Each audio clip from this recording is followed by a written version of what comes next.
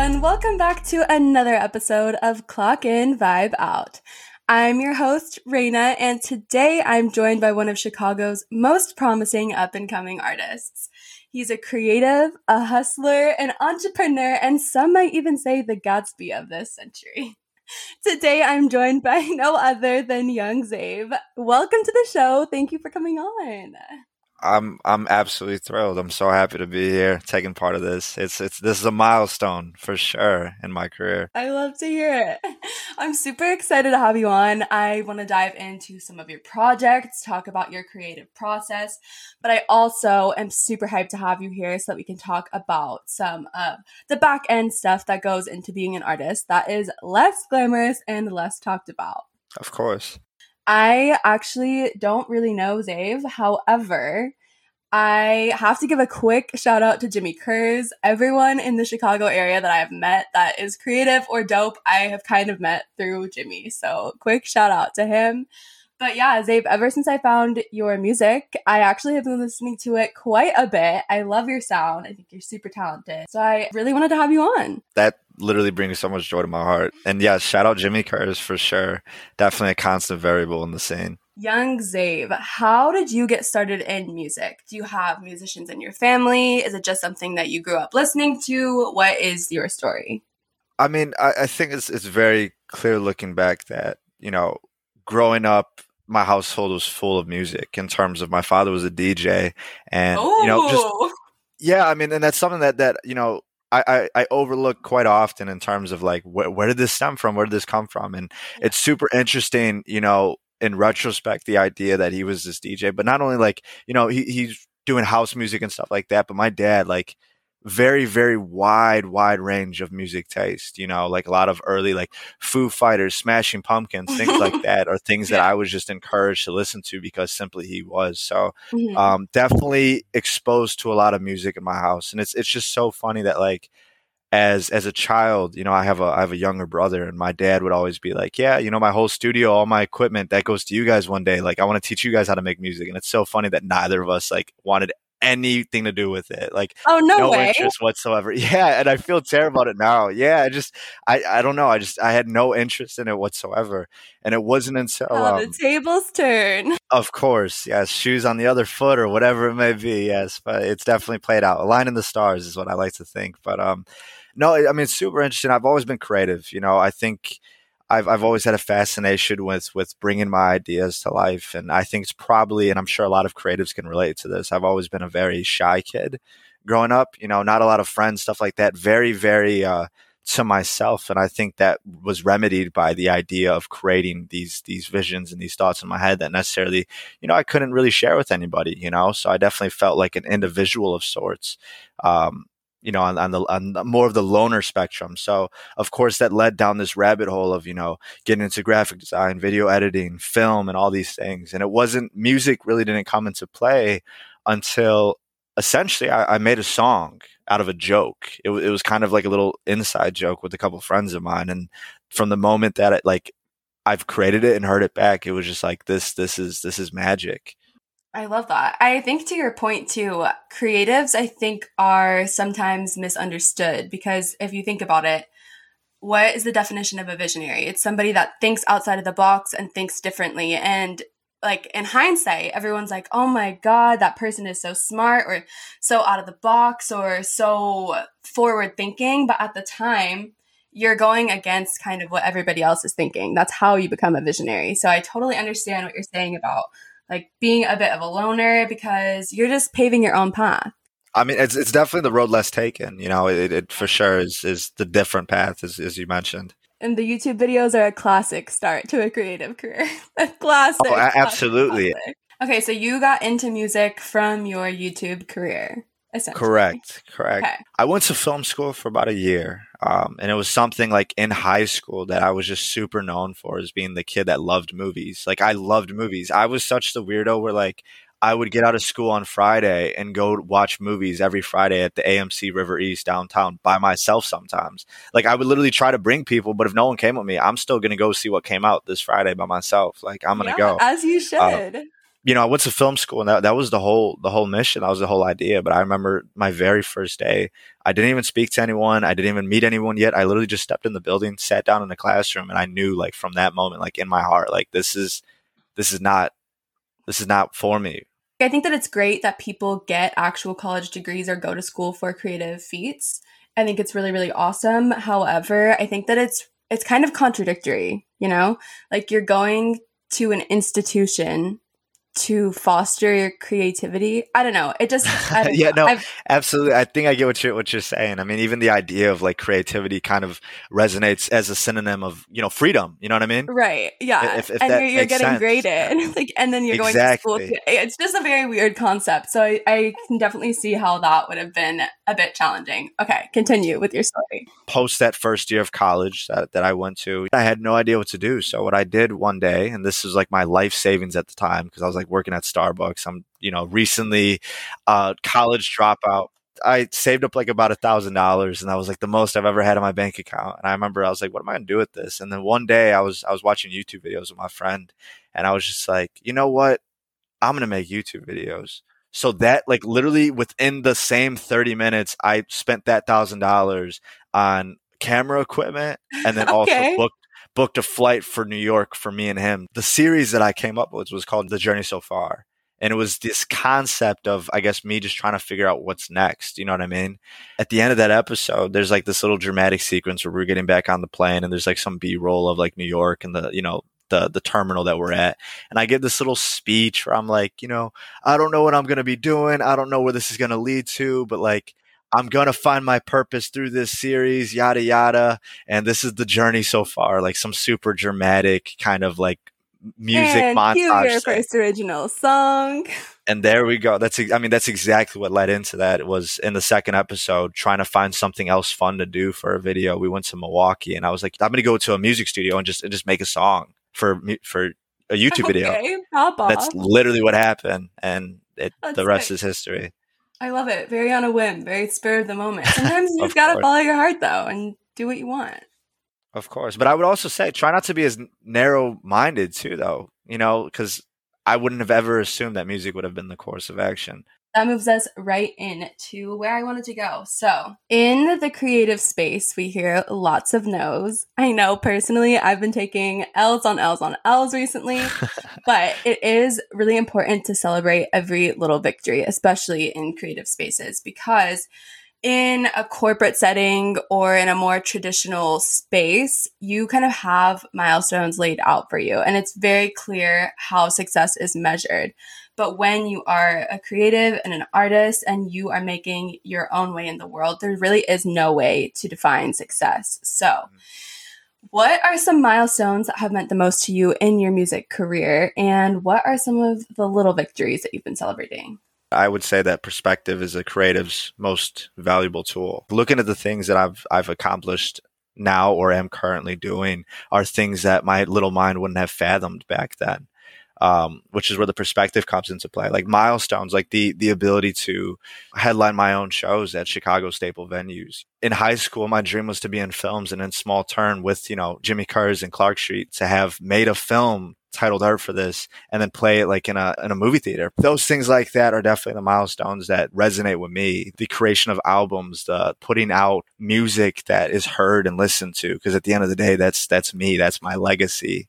That's me in audio format. So to be heard and understood, all these milestones are just things that accumulate over time, but also are just like the things that I try not to take for granted. I think it's super important too, going off that, to surround yourself with people who also want to celebrate your wins with you. Like, it's super important to find your support system, no matter how big or small. Of course. I just think that it's super, super helpful and impactful to have that little family around you and that little team that is also there and taking your wins as theirs as well, because it just makes everything a little bit sweeter.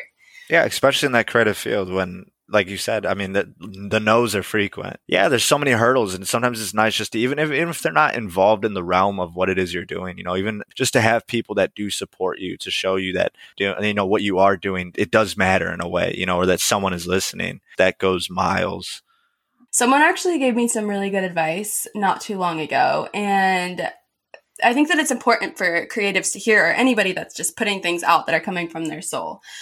I think that we all get blinded by the winners a lot of the time, in the sense that we all see Drake like making chart toppers again and again and again, and like all of these big celebrities and really well-known established people, to the point where 50 streams or 50 downloads or 50 likes on your painting don't really seem like they're that monumental. But try to name 50 people right now. You probably can't. Like, it's going to take you a minute. Exactly. So if you're ever feeling down on yourself, just try to name 50 people and then see how you feel. Yeah, it'll definitely require effort. For sure. You got to bust out the paper and pen and start writing some names. Yeah, you do. You'll run out real quick. Okay, you happen to be a very theatrical person, so far as I can tell, and you do a lot of storytelling in your work. So, Road to Legends is a series that you made, and it is essentially your artist documentary, and as it reads, a series that chronicles Xavier Robert on his colossal pursuit for the life he envisions for himself. End quote. So, what is that life that you envision? I think it's everything grand. I think it's like many others. I think I fear the norm. I strive for extraordinary. Maybe it's hubris. Maybe it's that self-centered part of me. But at the same time, it's like, I only have this one life. What's a symphony if it's not heard? A big word of advice is you got to kind of embrace that chaos a little bit. Because there's so many variables and there's so many things that are at play depending on what you're doing or who you are, or where you are in the world and stuff like that, that I think it's just kind of the idea of like kind of embracing the fact that it is a rocky ride, I kind of like chaos, not gonna lie. It's a bit nerve-wracking sometimes, but I feel like it's kind of inspiring. And I said this to you before, but little known fact, when you're nervous and when you're excited, your body produces the same chemical reaction. So what that means is that you can literally trick yourself when you're nervous into thinking that you're excited. You just have to tell yourself over and over and over again, you're not nervous, you're excited. You're not nervous, you're excited. And then, boom, problem solved. You're now no longer nervous, you're excited. And you can thrive in chaos.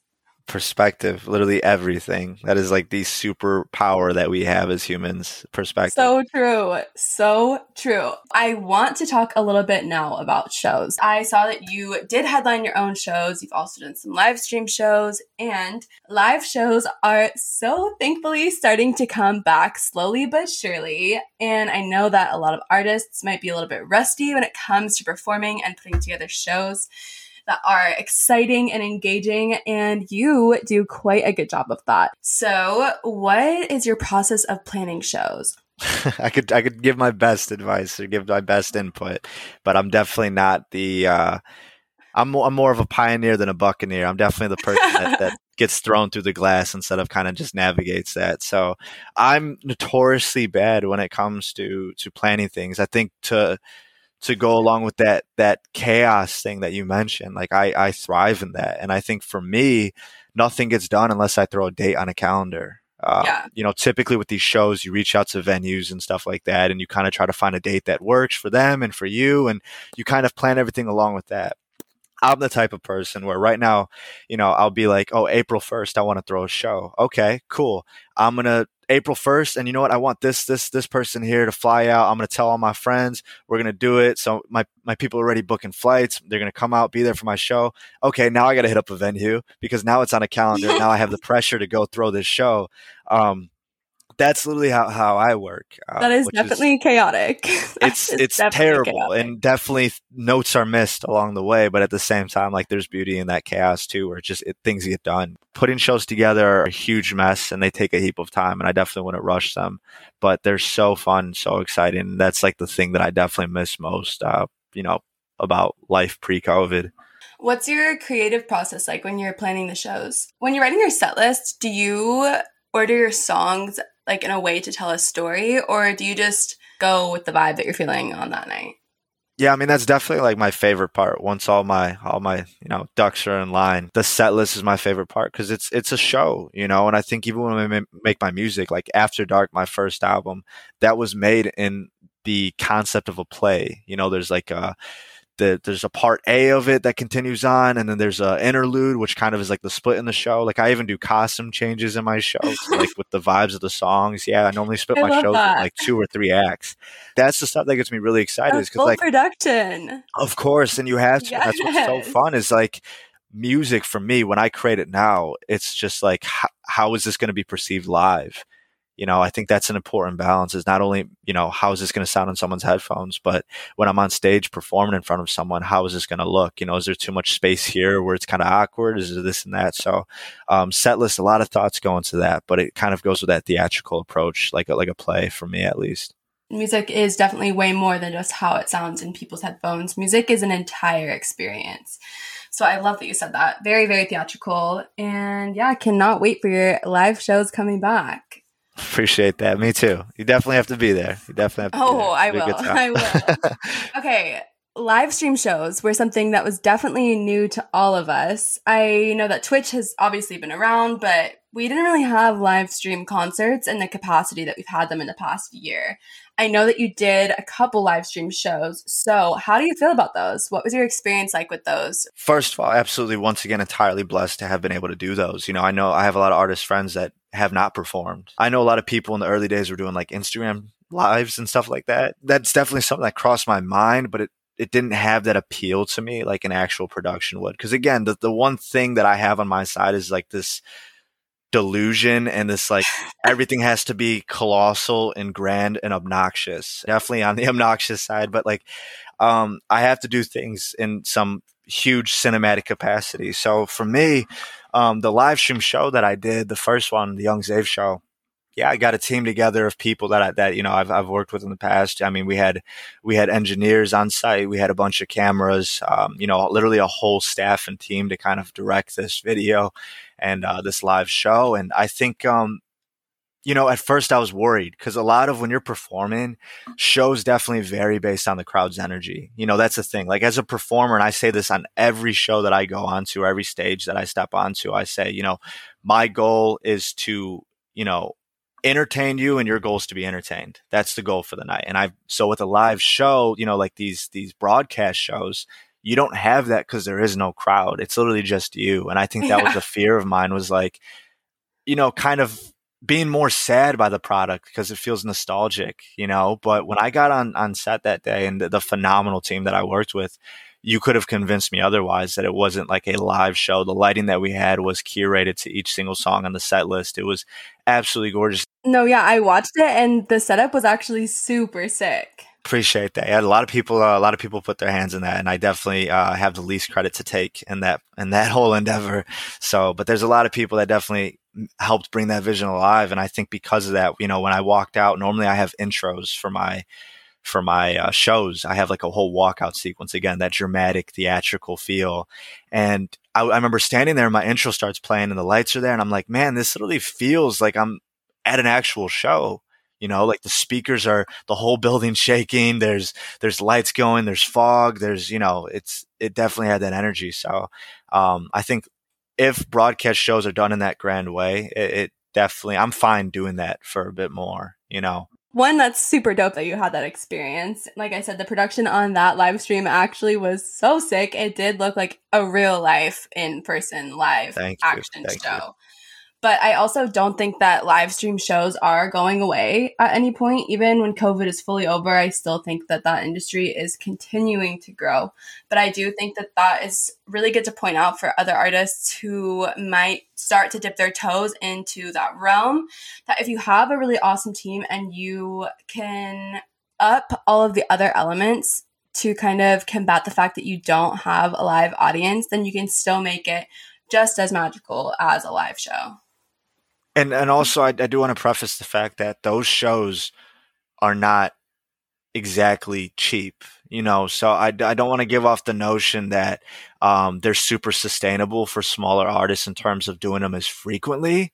And again, I know I kind of mentioned the fact that I didn't want to do Instagram live shows, but for anybody who necessarily doesn't have the budget to do these bigger productions, I still definitely encourage doing something, even for you as the artist, is way better than doing nothing, so even if it is just getting on Instagram live, like absolutely do it, because there's a market and there's a niche for that, you know, that more intimate performance as well. Those performances are way more intimate, and there's lots of different avenues that you can take now as artists to connect with your fans. Like, there are platforms specifically made for artists to have those live stream concerts with their fans. Like, there's one that's called Sessions Live, super sick. They have really cool artists on there, and that's actually a really good way that a lot of smaller artists are actually making a lot of money off of their art and off of those live stream shows. There's a brand new one. It's really big. It just got huge investors. I don't remember the name of it right now.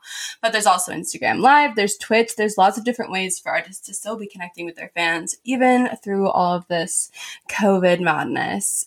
So, Of course. That's good to point out. Also, I kind of want to put you on the spot. I don't know how you feel about this. Okay. But I kind of want to hear the intro.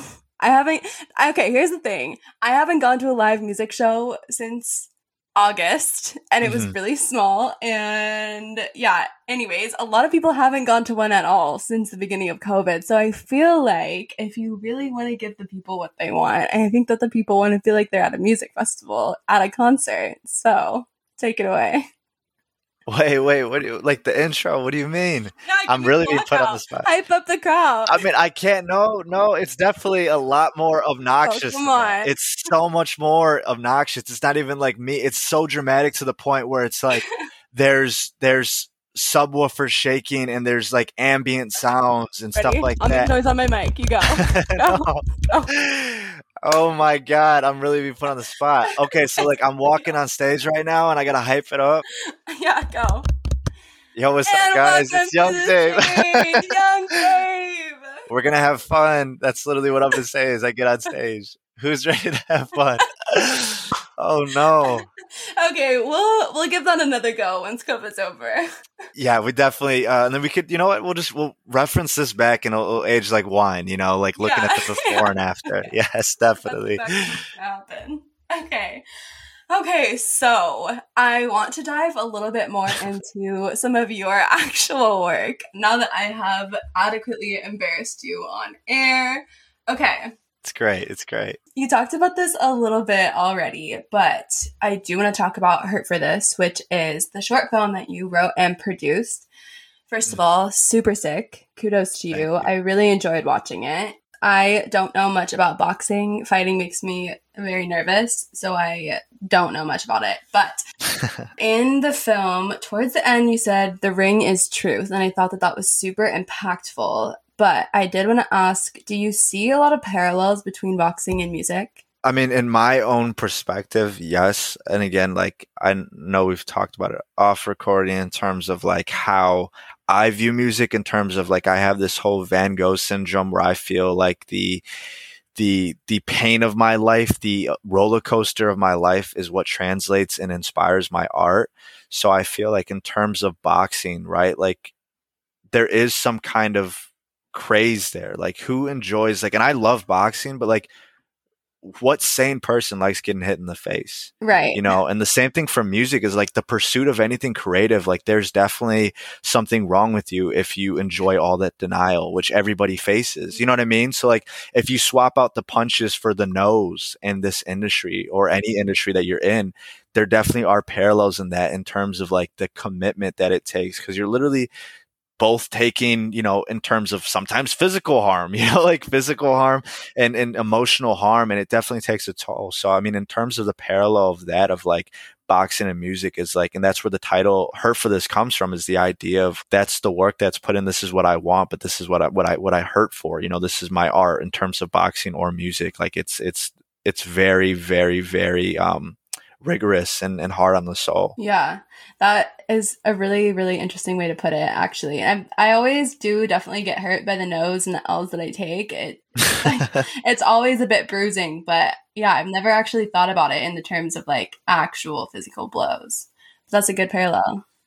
I mean, that's why we did Hurt for This too, instead of I mean, it was in the realm of boxing, opposed to me, you know, having some story about me pursuing music, because anybody could see, montage of me in the studio and putting in hard work, but they can't really relate to that. But even if you're not a boxer or you've never even, got into a fight or a scuffle in your life, you could still understand the concept of pain from getting punched in the face. And nothing resonates more as painful than pain itself, So that's why I use boxing as a metaphor to explain my struggles as an artist, essentially, is what Hurtfulness was. Melodramatic philosophy. I love it. Always with me. Can't beat it. I had the pleasure of hearing some unreleased tracks that are going to be on your next album. Thank you, by the way, for sending those to me. Thank you for listening. I did have to coax one out of Zave, but I got it, and it was a good one. You had mentioned to me that you are trying to switch your sound a little bit, and I know that for artists, that can be a little bit nerve-wracking because we never really know how the pushback is going to be or how it's going to be received.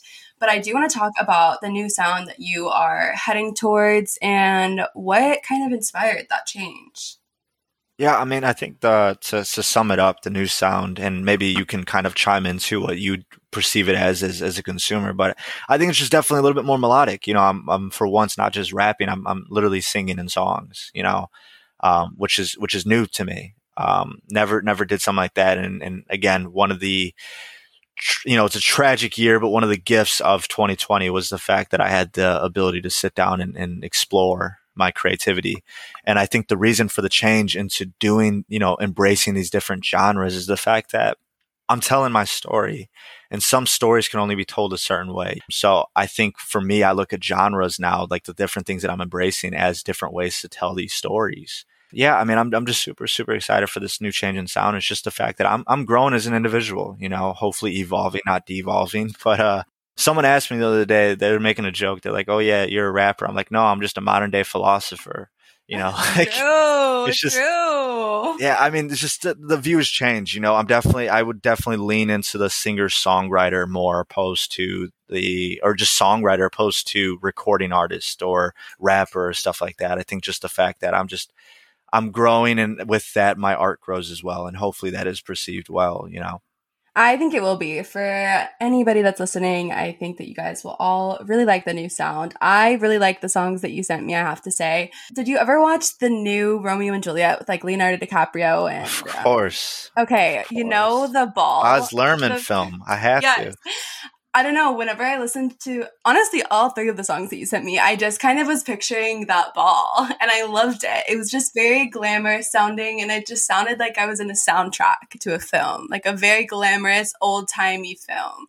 I definitely really, really take that as a compliment, and that means a lot, because, I mean, I think with this album, it wasn't necessarily a goal of what I wanted to make. And I think that was the issue with this album, was it's the first thing that I had no idea what it was. But yet again, there's certain nuances that are me. And I think my foundation has always been to strive for that theatrical cinematic feel. So to know that even unintentionally this time, that was what still came across, and maybe as grand as I want it to be, that's definitely appreciated, and I'm happy to hear. Yeah, I really liked it. It was good. Okay, so kind of going off of that, like we said, sometimes artists can feel a bit nervous when changing their sound. So I wanted to know if you have any nerves about the new release and about the new sound, or if there's anything that you're kind of feeling a little bit weary about. Obviously, music is super glamorized. It's awesome, and it is fulfilling, and it's great, but also you are bearing your soul to the world. So obviously there's a lot of vulnerability that comes with that. And I think that it's important to note that as well, that it's not just all glamour and shows and excitement all the time. The only downside that I can think of is I keep talking about these 2 albums. I have After Dark, and then the B-side to that, because these are meant to be listened to in a single listening, back to back. And there's Dead by Dawn. And I think the only issue that I find that I'm a little nervous about would be the fact that After Dark is very, very, very different than Dead by Dawn in terms of, I mean, it's just a straight trap, night, very, club oriented, a lot of kicks, a lot of bass, just very, very that. And I think that's also the point too, is After Dark is the idea of the nightlife. And then if the way I look at it is, if After Dark is the night out and the things that follow than Dead by Dawn is The Hangover the next morning. Oh, But in terms of, being nervous about the release, no, like I think, there's a lot of things that I don't do well as an artist. And there's some things that I do, with confidence. But I think in terms of this music, because it's so openly me, I'm not nervous at all. I'm just beyond excited to have it out. And I do feel like it's something special. But then again, that's a bias that I feel every artist has. No mother wants to say their child is ugly. It's just kind of one of those things that because it came from me, I think it's great and I see it for what it is. But again, I think I'm more excited. Like you said, it's that perspective. I'm not nervous. I'm excited. So very, very thrilled to have this out and to start, I'll say it on here too, because it's like the first time I'm really talking about it. But in May, we really start the campaign for the album, and that starts with the first single, and I'm just so excited to start moving in this era. Yeah, that's exciting. You took the words right out of my mouth. I was going to ask for a timeline, but now you got it. So May, we'll start to see some stuff from the album. Which is not far at all. So not at all. Yeah. That's really exciting. Well, I'm excited to see the full production come to life. Thank you.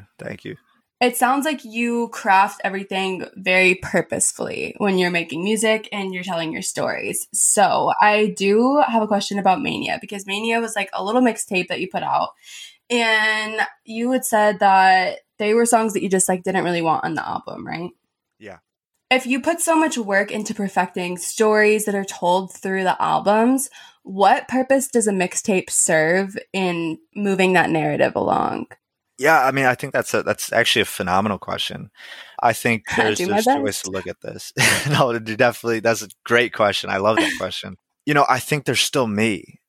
It still came from me, and that's still a side of myself. And, I'm a very, sure, from season to season, I may be this type of person, a little bit more this or that. But like, throughout the day, there's still mood swings where I feel that type of artist where I'm very braggadocious. That's what rap is. And it's very flex rap. It's very a sport, it's very competitive.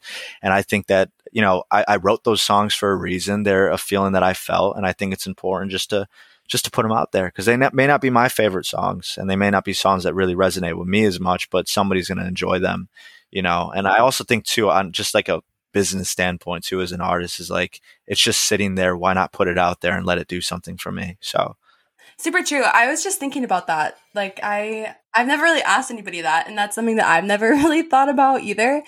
But yeah, it just came to mind. So good answer. Glad to hear it. You have made it pretty much to the end. I just have a couple more questions for you, and you know that this one is my favorite. I have been waiting patiently to ask you this. But you know that working in music and entertainment puts us into some interesting situations that we might not find ourselves in otherwise. So, young Zave, do you have any embarrassing stories for us from your time as a musician that you want to share? You see, as a frequent listener, I hear this question asked, and the first one that comes to mind, I remember it was one of my last bar shows that I've ever done in my life, and there's a reason why I don't do them anymore. But yeah, as mentioned prior, I like to have intros with my show where, for example, there's like a minute or two of like this instrumental and all these sound effects and lights. And then once the intro ends, then I kind of walk out, kind of like an introduction. You go to like a Bulls game in Chicago. There's like that whole like little intro aspect where they have the music and they show like the lineup, and then the players come running out, like that's my thing with music. And I remember one time I was doing a show at HVAC. That's the name of the bar. Oh, I actually know that one's sick. It's one of the nicer bars. Balcony too. They have a stage. Yeah, they have a stage. It's great. The issue is I started working with this DJ. Brand new. We've never worked together before. Okay. And start here. I go in the back into the kitchen, away from like, it's kind of like their version of a green room, right? It's like the backstage, it's their kitchen. So I'm standing in the kitchen, and he's supposed to press play on my intro, which is like a 1.5-minute intro, 2 minutes long. And I'm supposed to get back there. And then once it comes near its end, I'll start walking on the stage. In theory, people start cheering. And then I perform the first song. Right. Easy peasy. What happens is I'm standing in back, and I hear all these people like whispering, like, what's going on? And I'm even standing back like, what's going on? The DJ gets on the mic. He goes, "Young Zave, where you at? Where you at, Young Zave?" Oh, no, this one was bad. This one was really bad. And he's like, "Come on, young Zave, let's go. Come on, where you at?" And then he's like trying to get the crowd going. And I'm like, okay, what am I supposed to do? Just stay back here? They're gonna think that like maybe I got nervous and like they don't want to come on stage. Stop. Yeah, so I'm like, you know what? Let me just go out there, and this is really really weird. So like I jog out there. I don't even walk out kind of cool. Like I jog out to go and try to tell him like play the song. But the second I walk out, he starts playing the intro. So it's not even like I could tell him prior. So he starts playing the intro, and it's this awkward moment where I'm on stage, and there's like a minute and a half of you got to listen to that intro. It's on After Dark. It's literally called intro, and it's you hear my Mustang starting up, you hear like these synths, you hear these drums, and then you hear like all these vocals from my previous songs and some kind of like dreamlike, like echo stuff like that, and I'm just like standing there on stage. Like at this point, do I like get off the stage and say, "Hey, can we redo this?" Or like it was just super awkward, like literally 2 minutes of me standing there and then trying to add in like awkward ad libs, but I didn't know where to add them because I've never had to do this. So I'm like, "Hey, everyone, let's yeah, woo, like let's go." And then, but like there's no hype that comes after that because it's just like an intro. So that was probably one of the most awkward situations of my life in terms of like bad situations on stage where it's like there's a reason why things need to be rehearsed. Everyone needs to be on the same page. Your set list needs to be understood not just by you, but the lighting techs, the engineers, the DJ. Yeah. It's super crucial because otherwise you're being called to stage where you like look nervous or you're unprofessional. Then you have to run on stage and you're standing on, and it's not a big stage. So it's a very small platform. There's like no walking. There's not a lot of room. Yeah, I'm literally just standing there as people are looking at me, and I'm trying to find things to do. Like I try to do like the clap, let's clap, put your hands above, but then like people get bored of that after a little bit. So it's like, how long are we doing this? Yeah. Then people put their hands down. So it's like we did it in the middle. It was just, it was a night to remember. Excuse me, Mr. DJ. Big L. Yeah. It was rough. It was very rough. That's a good one. See, you don't really get that at a typical day at Bank of America. Doesn't happen. Okay. Not always. I have one final question for you to wrap everything up. Before you go, do you have any final words of wisdom for people who want to get started in music? Embrace the delusion.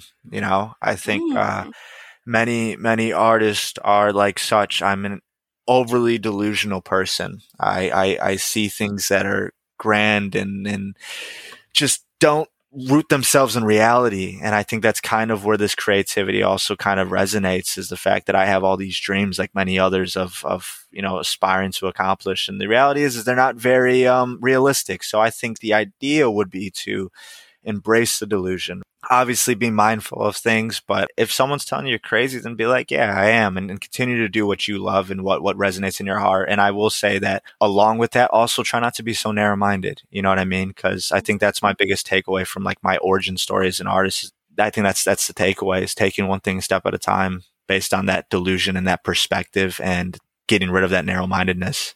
I love that. Delusion is a good thing sometimes. You just got to ride the wave. No sane man did anything great without delusion. True. Okay. You have made it. But before you go, do you want to tell the people where they can find you? Yeah, I mean, it's pretty simple. Just at I'm Young Zave on any social media platform. If not, you could just open up a little website. I don't know if too many people are familiar with it. It's called google.com. You can go there, type in YOUNG space XAV. That's Young Zave. And you can find all of my things there because it's right there on a Google Play card. You can find my social medias and music platforms. I'm Young Zave, or just Young Zave on music platforms. Perfect. Too easy. Okay, well, thank you so much for coming on the show. I loved having you on. It's been really, really fun. And if you are listening to this episode on Apple Podcasts, feel free to leave us a little review, a little rating if you like the episode. I want to say a huge thank you to each and every one of you for listening to this episode and all 17 of my other episodes so far. You have all made this such an incredible journey so far, and I'm so thankful for all of the support that I've received. This episode is going to conclude season 1 of Clock In Vibe Out, but make sure that you are following Clock In Vibe Out on Instagram and Twitter to stay up to date and catch the latest news about the podcast.